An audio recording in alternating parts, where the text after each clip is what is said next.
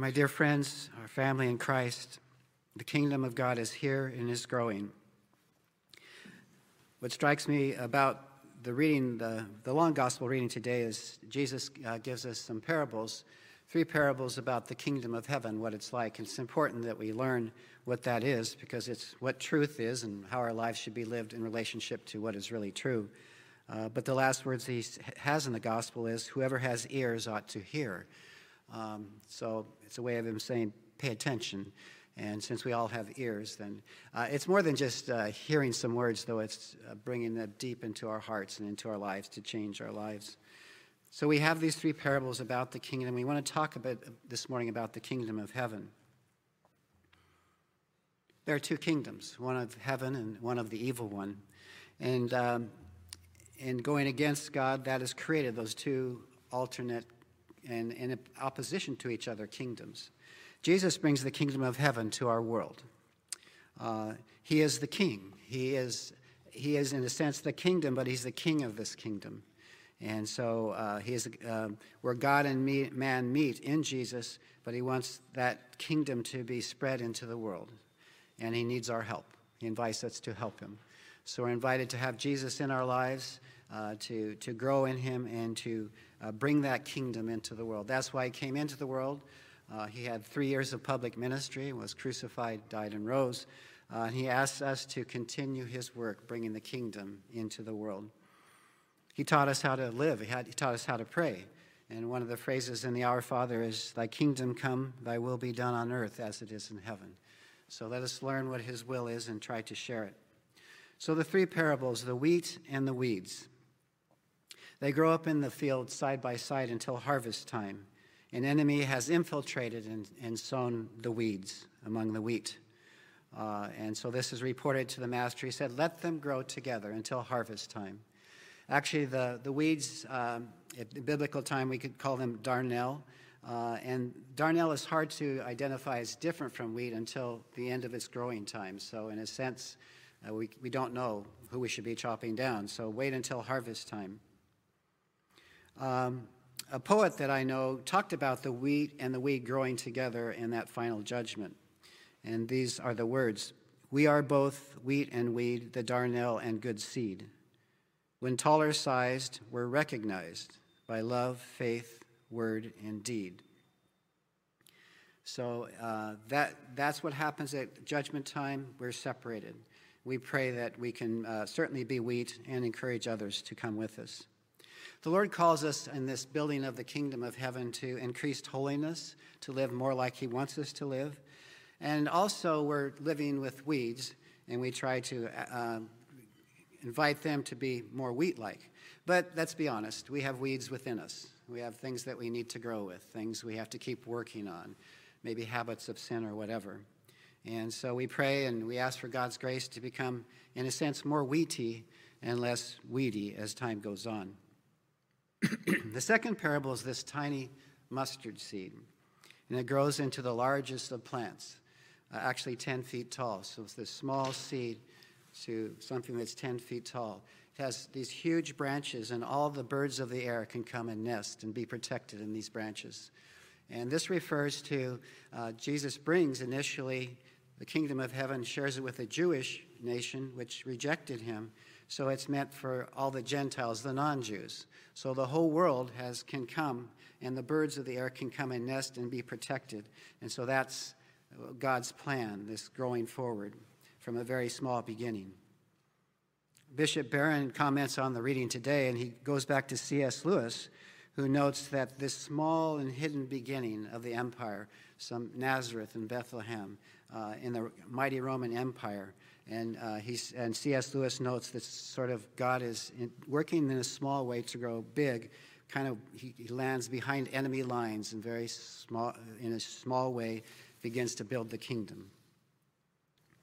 Many times it's hard to see the kingdom of heaven growing in our world. As we look around and we say, really? Where is the kingdom? But it is there, it is growing. So let us not be discouraged. God has promised that it will grow here on earth, and God is faithful to his promises, and he's all-powerful, so it's going to happen. And we just pray that we can keep being a part of building that kingdom, that small mustard seed into this huge tree. The third parable about the kingdom today is the parable of the woman who mixed a small amount of leaven into 3 measures of wheat flour. How much wheat flour is that? 50 pounds. So a small amount of leaven into 50 pounds of wheat flour, and the whole batch, the whole world was leavened. That's God's plan. So in a sense, we could say that's very strong leaven for the purposes of heaven. The kingdom is the yeast that leavens, that changes, that redeems all of the wheat flour. There's different ways of leavening for the kingdom. We all have different ways. Father Ignacio, as a priest, he has an important part in the leavening process. All of us, we are called to work in whatever way we can. Our intercessory prayers, our kind words to others, our encouragement, praying with and for others, works of mercy to reach out to the homeless or whatever. This is all part of the building of heaven. And God will lead us. So we asked the Lord, I want to work for your kingdom. How do what gifts do I have? I heard one time that Christians say, don't compare with others, share.